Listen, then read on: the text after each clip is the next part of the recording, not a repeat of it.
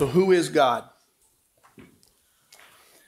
There are many people with crosses around their necks, fish in their cars, and Bibles in their homes, but few with a biblical, theological, deep understanding of the God whose symbols they carry.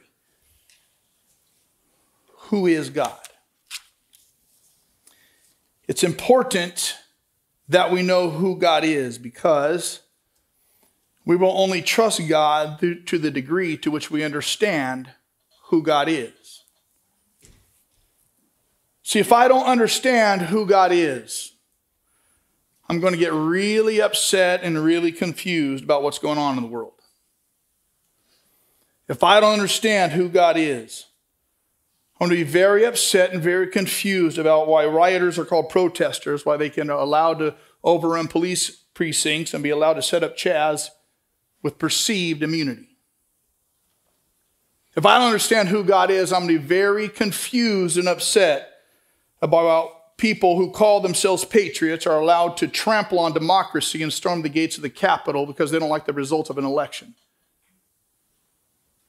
If I don't understand who God is, I'm going to be very upset and confused why some are allowed to throw Molotov cocktails and allowed to run the streets without being arrested because they call it a protest, as well as those who take Molotov cocktails to level against our own democracy at the Capitol. I'm going to be very confused and upset by what's going on in the world if I don't understand who God is.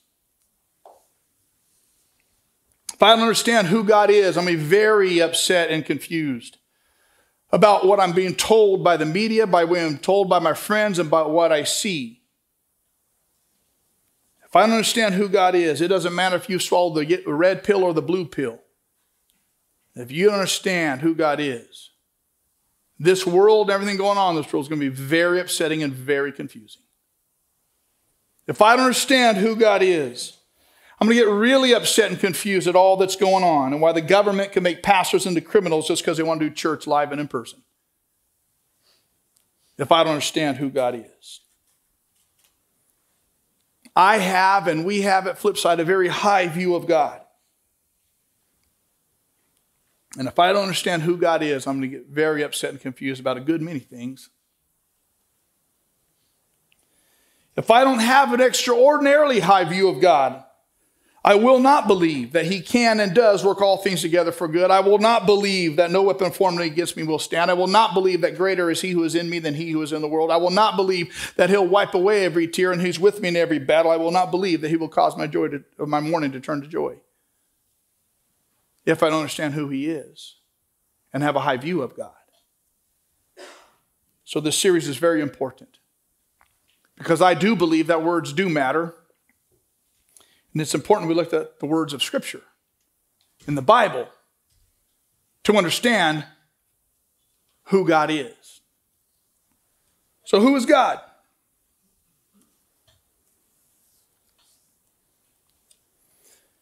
Paul addressed this very question. He was in Athens, and we read about it in the book of Acts, chapter 17. And he was surrounded by people who had a lot of symbols of gods, who had a lot of spirituality in their back pocket, who would say the right things around the right people in the right atmosphere in the right context, but really didn't understand who God is. See, we read in Scripture Paul's comment, now what you worship as something unknown because you don't know who God is, I'm going to proclaim to you. And so in this series, we're going to look at this very question. Who is God? If you had to describe who God is, how would you do it? Some begin an explanation of who God is by the characters that they mimic. For instance, God is love, God is compassionate, God is forgiving, God is patient, God is kind. Because those are good characters we could emulate, and so we describe who God is by that. Some describe who God is by what they want him to do, that God is the God who can revive, who can rebuild, who can renew. Some answer the question of who God is by stories they know about Jesus. God is the God who walks on water, who heals the blind man, who heals the leper, who hears the... Some people answer the question who God is by what they have gleaned from other spiritual beliefs that God is the God in all creation and of all creation. He's the yin and the yang. He's the God in all things, and all roads lead to heaven. But what does the Bible actually say about who God is? What are his attributes that are based on the Bible according to good, sound doctrine? So in this series that I'm beginning today, we're looking at this question: who is God? And we're going to discover who God is by his attributes. And today I'm going to tackle two attributes of God that seem at face value to be in contradiction with each other, though they are not. The fact that God is one, his oneness, meaning that he is whole, he's complete, he is not divided, there's no parts to him and nothing added. And the idea of his Trinitarian nature, that though he is one God, he exists in three persons. The goal in this series is to develop an amazement of who God is, to stand in awe of how other God really is. See, we have a high view of God. I have a high view of God. And the reason why that's important is this: the higher my view of God, the greater my ability to handle stress and chaos. If I have a low view of God, when things get chaotic, I will lose my ever-loving mind. Do you understand? If I have a high view of God, then I can exist and live within the context of chaos and not be overcome by worry and fret. And this, my friends, is one reason why 2020 was so difficult for so many, because they have a lower view of God than what the Bible says.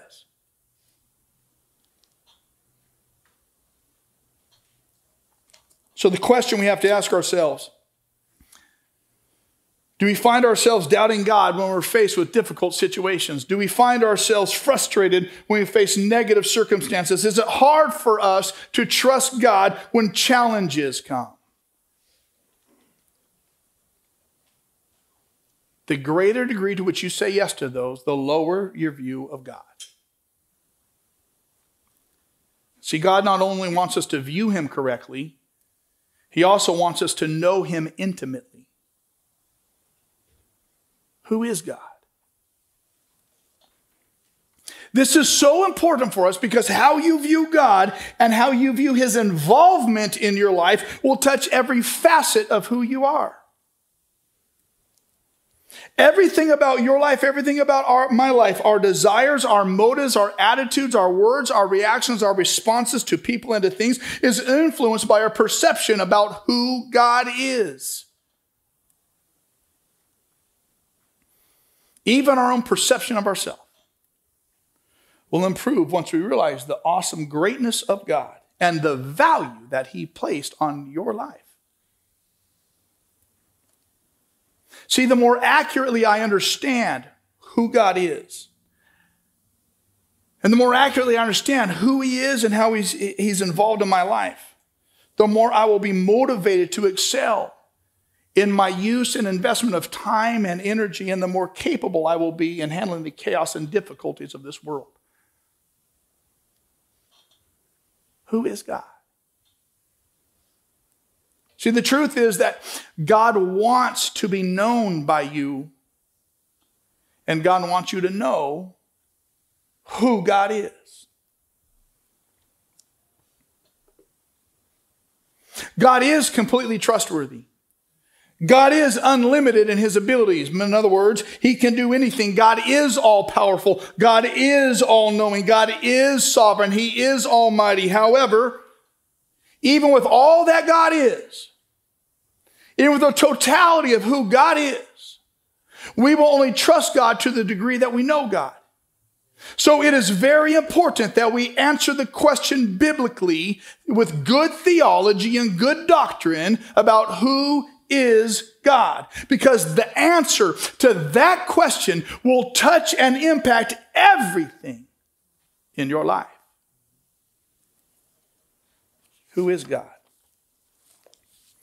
Now, one of the problems with asking the question, who is God? And answering that question by his attributes. Is one of God's attributes is that he is gloriously and magnificently incomprehensible.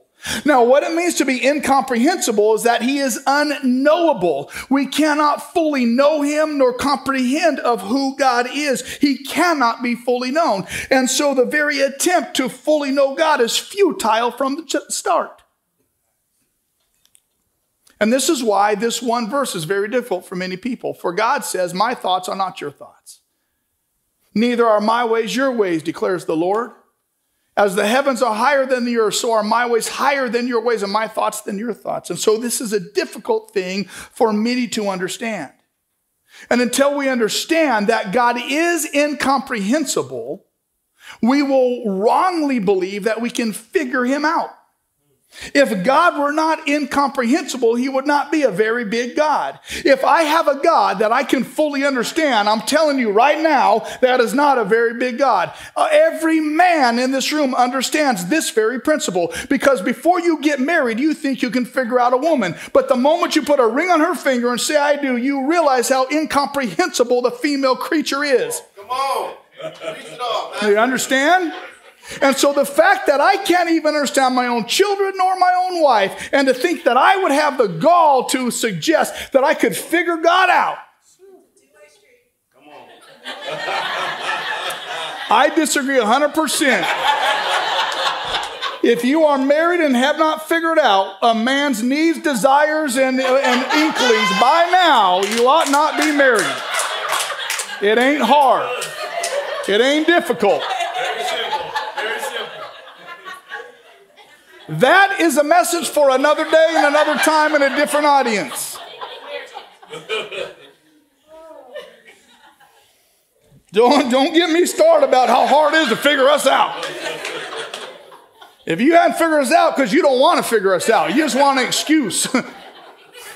I'm sorry, I'm going to talk something else. I done lost my place where I was in my notes.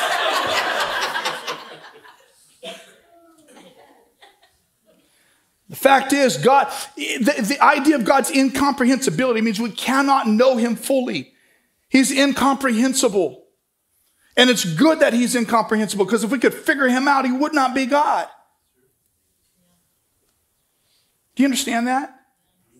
No, you don't, because he's incomprehensible. You can't understand it.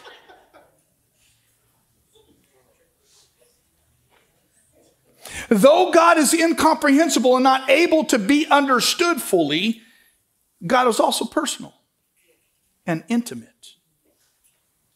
And through God's infinite love and profound goodness, that incomprehensible God has provided a way for an authentic personal relationship with him through faith in Christ. See, the truth is that God came down from heaven to live on earth for 33 years. And we were able to observe him in incarnate form, in human form, as he walked and talked amongst us in the person of Jesus. And God then revealed himself continually to the world through the written word, his Bible. And the Bible provides a very clear and full explanation of who God is and what is important to him. And the reason why the Bible can contain God is because the Bible is living and active. And so that's why you can read a verse for every day, the same verse for 700 years, and it speaks something new every single time, because it is new and it is alive. Even though God is incomprehensible, he has given us this written word by which we can know him. But though we can know him by this word continues to speak to us in new ways because it's living. And then God went a step further and gave us the Holy Spirit to indwell the Christ follower with this very presence of God. And God does all of this so that we can go beyond just knowing about him. So we can actually enter into a relationship with this incomprehensible God. I hope you understand what a huge privilege this is. So we're going to start looking at the attributes of God from the Bible.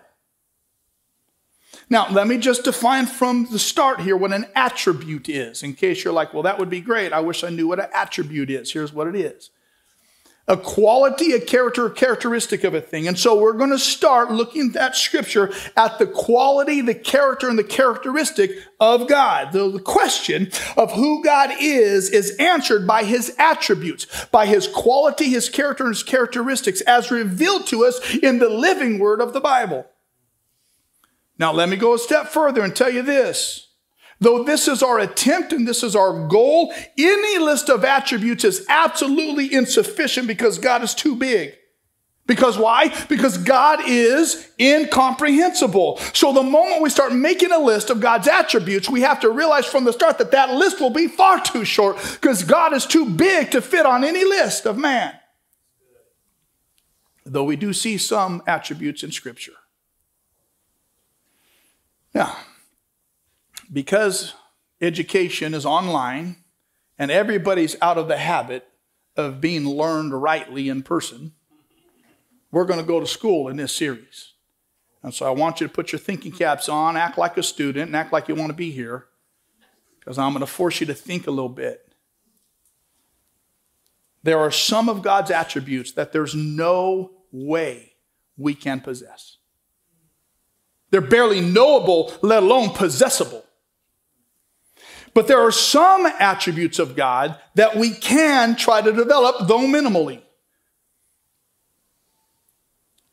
Theologically, we talk about God's attributes in two categories, non-communicable and communicable. The non-communicable attributes of God and the communicable attributes of God. What that means is this. There are some attributes of God that are non-communicable. They're not transferable. They can't be communicated. They are so different and so other that God has some attributes that are non-communicable that we will never fully understand and absolutely never be able to possess. Though we're told to be like Christ, there are some things about God that are so out of our reach, we will never possess them. For instance, God is omnipotent. He is all-powerful. We will never get to the place of being all-powerful no matter how much we walk with God.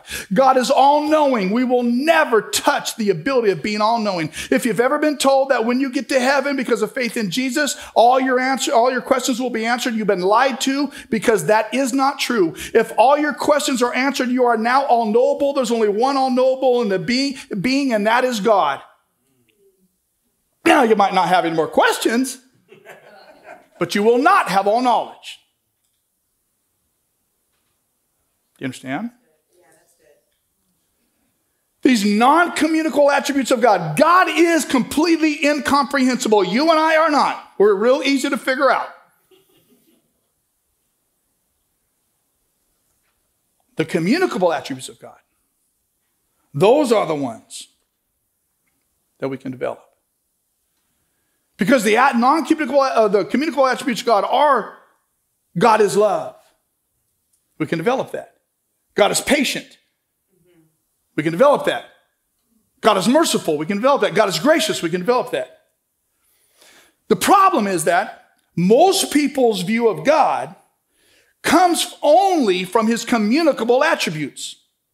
What they see in themselves, what they see in others, and what they value. We understand that God is love because we've experienced love and want to give love. We understand that God is merciful because we know how much we need it. We understand that God is patient because we know how much we need that and lack it in ourselves. We understand who God is most often by his communicable attributes. Here's the problem. The non-communicable attributes of God are what make him holy. They're the ones that make him different. They're the ones that make him magnificent. They're the ones that make him awesome. Here's the problem. When our only understanding of God is by his communicable attributes, the love, patience, forbearance, mercy, and grace. When we go through times like 2020, we stand in the middle of the chaos and the hurt, and we say, God, if you are loving, and if you are good, and if you are merciful, and if you are gracious, why this? See, it's only when we understand the non-communicable attributes of God, that God is all-powerful regardless, that God is all-knowing, that he is incomprehensible, that he is sovereign, that we can stand in the middle of the chaos, in the middle of 2020, in the middle of the unknown future, and say, God, even though this is what is, you are. And because of who you are, in the middle of where I am, I'll praise you and I'll trust you. Yeah.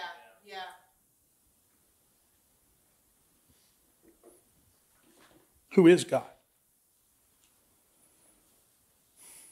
The beginning of these attributes I want to look at are going to sound like they're in conflict with each other. I want to talk about the idea right from the start that God is one. He's not mixed. He's not divided. He's not multiple.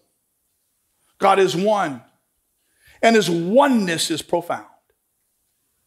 And though God is one, God is Trinity. The oneness of God and his triune nature. Have any of you ever wondered about, like, how is God 3 in 1? You ever heard, any of you have ever heard it? Yes. A few of you? Okay, here's the thing. I geek out about this stuff. I mean, I really do. I geek out about this stuff. And so I'm going to do my best to preach and to take you to school. The Trinity. God is God the Father, God the Son, and God the Spirit. Most people are very comfortable talking about God the Son because we call him Jesus. He is Emmanuel, God with us. And we talk about his love and his mercy and his patience and how he healed the leopard and the blind, the leopard, made the leopard into a lion. No, the leper and the blind man and the mute and the demon possessed and the woman caught in adultery. And he did all this stuff and we like talking about him, but we have a problem and difficulty talking about God the Father, because after all, if he's the great, this great omniscient, almighty, how do we understand that in the midst of what goes on in our lives? And we have even more trouble talking about God the Spirit, because how do you, after all, define spirit? You're right. But this is God. Now, though God is triune, exists in relationship with God's self, before anything else was created, there was already relationship of 3. Because God exists within God the Father, God the Son, God the Spirit, that were eternally existence, never came into being, were always being. So there was already relationship in the beginning, but though there's relationship with the triune nature of God, there is oneness, unity. God is one, God is only. There's nothing added to God. There's not parts of God. There's not separate. Christianity is what we call monotheistic. It's really easy to understand. Mono means one. Theos means God. Christianity is monotheistic. And it was the first ever understanding of monotheism. That's our word for it, but the first understanding of monotheism was in God. And that's why the Shema Israel, what's recorded for us in Deuteronomy 6:4, is so important. Hear, O Israel, the Lord our God, the Lord is what? One. This idea, and this contributes to God's attribute of oneness, is so profound, and it was so radical at the time God introduced God's self as the one God to humanity. The reason is because of what we call progressive revelation. Now, please understand what I'm talking about, progressive revelation. God is so big that God couldn't show up in all of God's self and say, boom, here's everything I am. And so he had to work in the context of culture and the understanding of man to say, this is who I am, and this is who I am, and this is who I am, and this is who I am, and progressing till the person of Christ, the full embodiment of the Godhead. And so progressively, now, please understand, I'm not talking about perpetual revelation.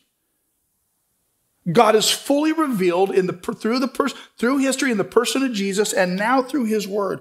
Perpetual revelation would say that though we have the Bible, we have other scriptures that we could add to this. That is false. It's Mormonism, and it's not true. Perpetual revelation would say that what God has already said, he could change his mind on.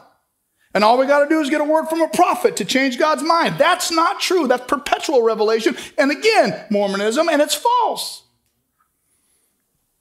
And so though we have progressive revelation, it stops at the pages of Scripture. And in the pages of Scripture, we have the full understanding of who this one guy is in relationship with himself.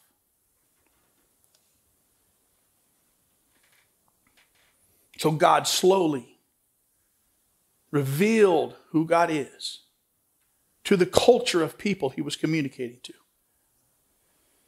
The Bible does not progressively reveal, though God is revealed progressively in Scripture. The Bible from the start talks both about the oneness of God and the triune nature of God. From the start.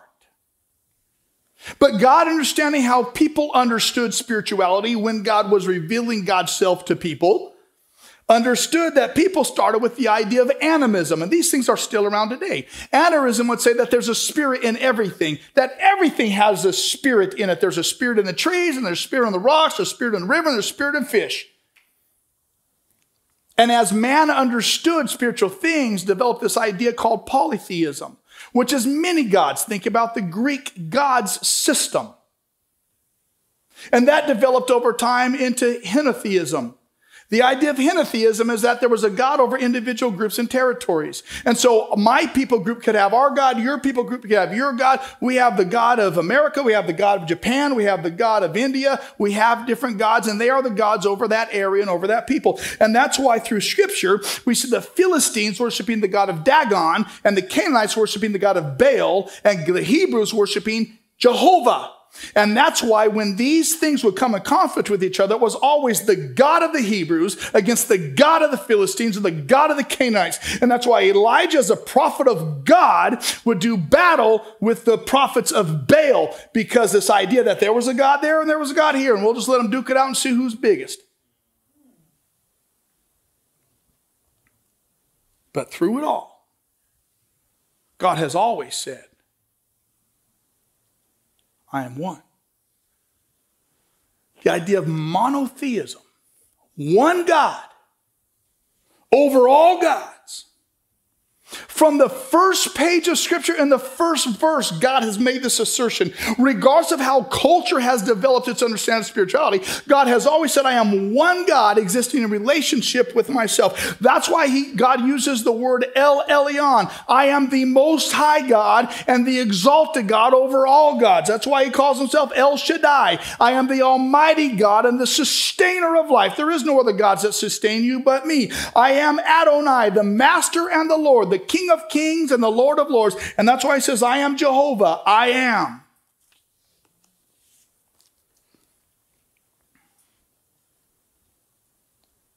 And though God is one, we see God in Trinity from the very beginning. This is why Genesis 1:1 is so important. Because Genesis 1:1 says, in the beginning, what? God created the heavens and the earth. There is no henotheistic God, the God of the heavens and the God of the earth. He is the God over all. And he says, in the beginning, God. Now, when we read that, all we see is the word God. But the Hebrew language reads it as Elohim. Here's what's important about that. El, the name for God, is singular. There's one God. But the ending, I am, in Hebrew means plural. There's one God in plurality. Never before is the word used. Never before is this type of syntax used. Only in Scripture at this point, there was one God existing in plurality. From the start, God said, I am one, and I exist in relationship with myself. See, the full revelation of who God is has been present from the beginning. I'm one God in plural form. But God has revealed God's self slowly and progressively to our minds because, after all, he is incomprehensible. It's been said that the New Testament is concealed in the Old Testament. The Old Testament is revealed in the New Testament. Here's how that looks. Many different ways throughout the New Testament. But at the baptism of Jesus, this came into full view. Because after all, God is one God, though he exists in a triune nature, Father, Son, and Holy Spirit. And at the baptism of Jesus, God the Son was present in the water. And God the Father said from the heavenly throne, this is my Son in whom I am well pleased. Listen to him. And at that moment, God the Spirit descended in the form of a dove. Father, Son, and Spirit present. One God. Do you understand? Do you understand? No, you don't, because it's incomprehensible. God is one. God is three. Here's how to understand it. He's one in substance. He's one in essence. He's three persons. The way we say that theologically is a word called homoousia. Everybody say homoousia. Homo means one, ousia is essence. God is one in essence. Though he's God the Father, God the Son, God the Spirit. He's one in essence, indivisible. Though he's God the Father, God the Son, God the Spirit. Now, some people think, and I understand the idea, that one God, three persons is a contradiction. If we weren't having this conversation in church, if we were down at the bar having a beer talking about this, would you then admit that this seems at some level to be a contradiction? Some of you? Though we're in church, you can't say that because then you sound like a bad Christian, right? So let's just pretend like we're not in church and let's all agree that this seems like one God, three persons is a contradiction. That would be true if we understood the definition of contradiction. See, our problem is not with who God says God is. Our problem is that we don't even understand what the word contradiction means. And if we don't understand what the word contradiction means, how dare we think we can understand who God is? Here's what a contradiction is by logic. By logic, a contradiction is a thing cannot be both A and non-A at the same time in the same context. That's not what God is saying. A contradiction is this. Something cannot be A and non-A in the same context at the same time. That's not what God is saying. If we were to say that God is one essence and three essences, God would be a contradiction. If we were to say that God is one person and three persons, that would be a contradiction. That's not what the Bible says. The Bible says God is one in essence, three in person. There's no contradiction. You understand? No, you don't. And thank you. I appreciate it. This is how profound God is. This is how other God is.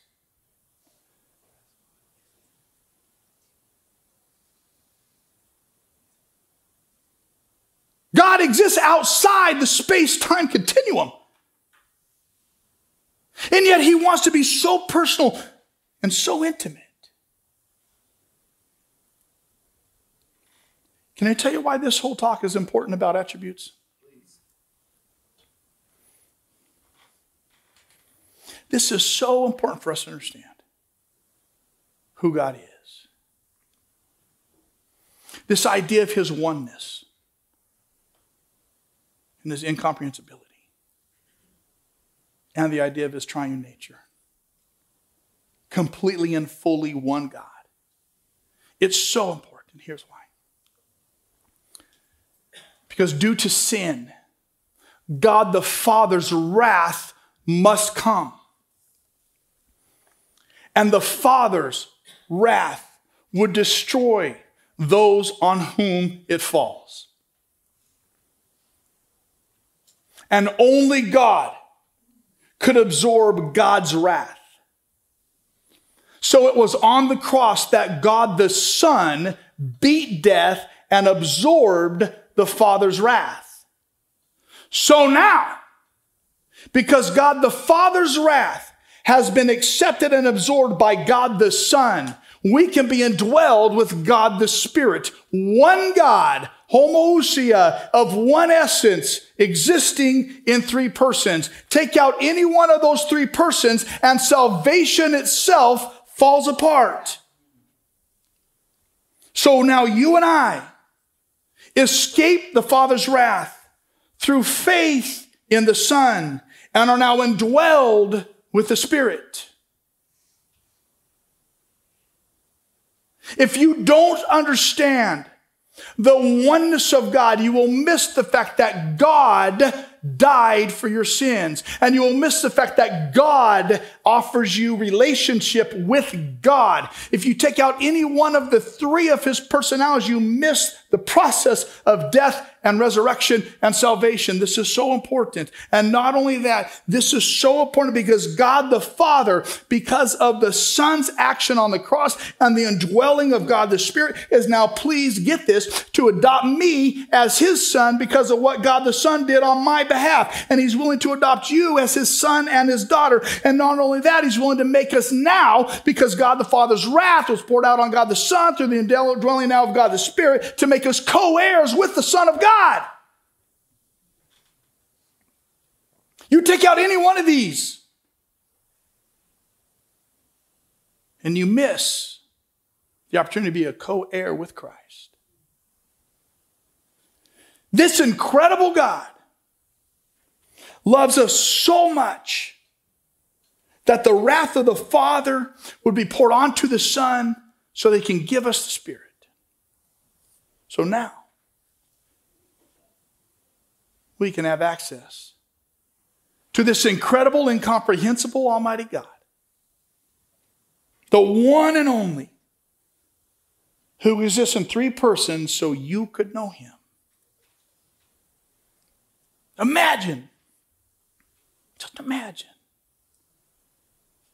being right with the Father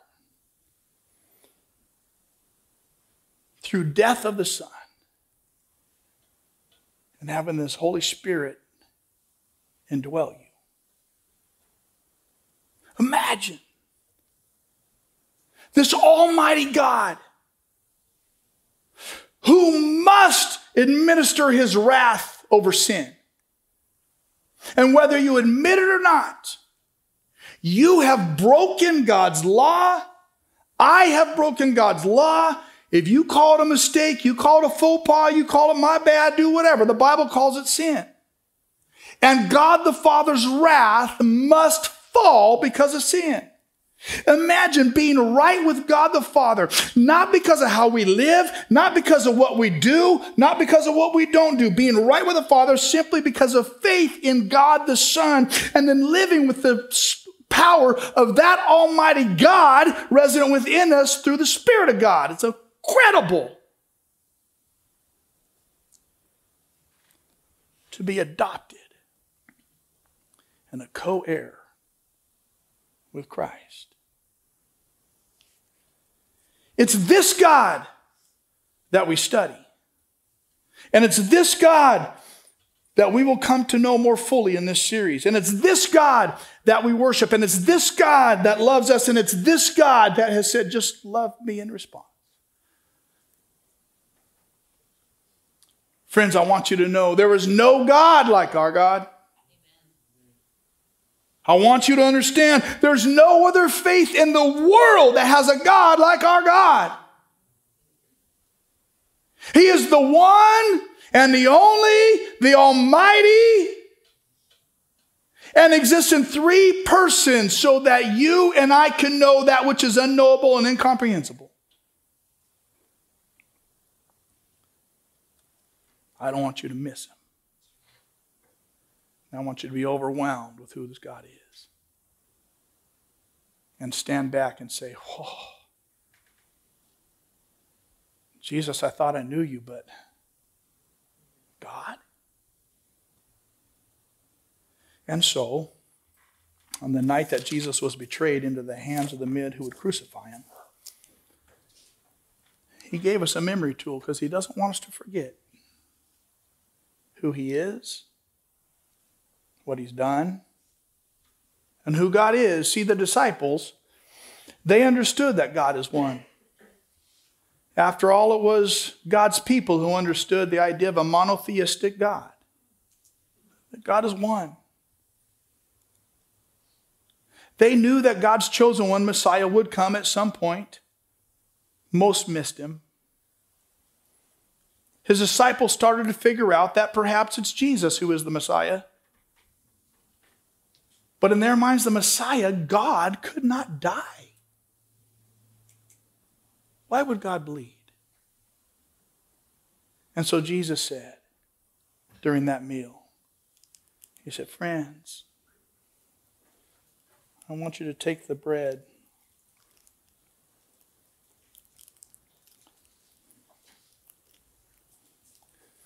I can't take the bread because mine won't open. I'm glad that the disciples didn't have to do social distancing stuff so they could actually have a meal with Jesus. That would have made this process really, really weird.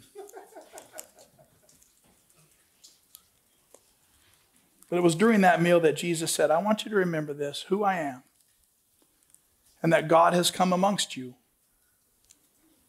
And he took the bread and he lifted it up and he gave thanks to God and he broke the bread and said, this is my body which I'm giving for you. Don't miss this.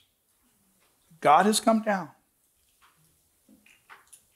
And he's given himself for you. He said, do this in memory of me.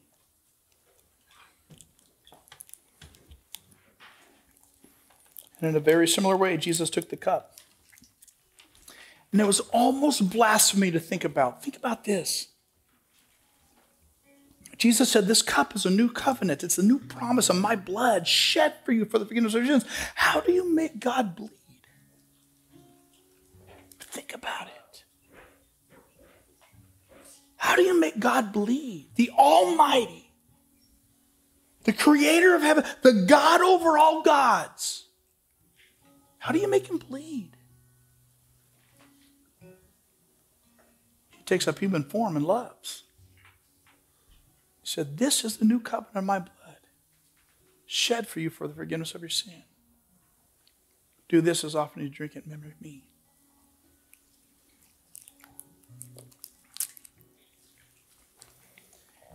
And Jesus said, you don't forget who I am. You don't forget what I've done. I am God in the flesh. And I've come that you might see who God is, this incomprehensible God. That in following me, you can be indwelled with the Spirit of God. Don't you miss who I am. Don't let it slip by you who I am. I am so far beyond you. I am so far other than you, but I want you to know who I am. I am incomprehensible, but I'm giving you a glimpse of how much this incomprehensible God loves you by my son dying on the cross. Don't you miss who I am.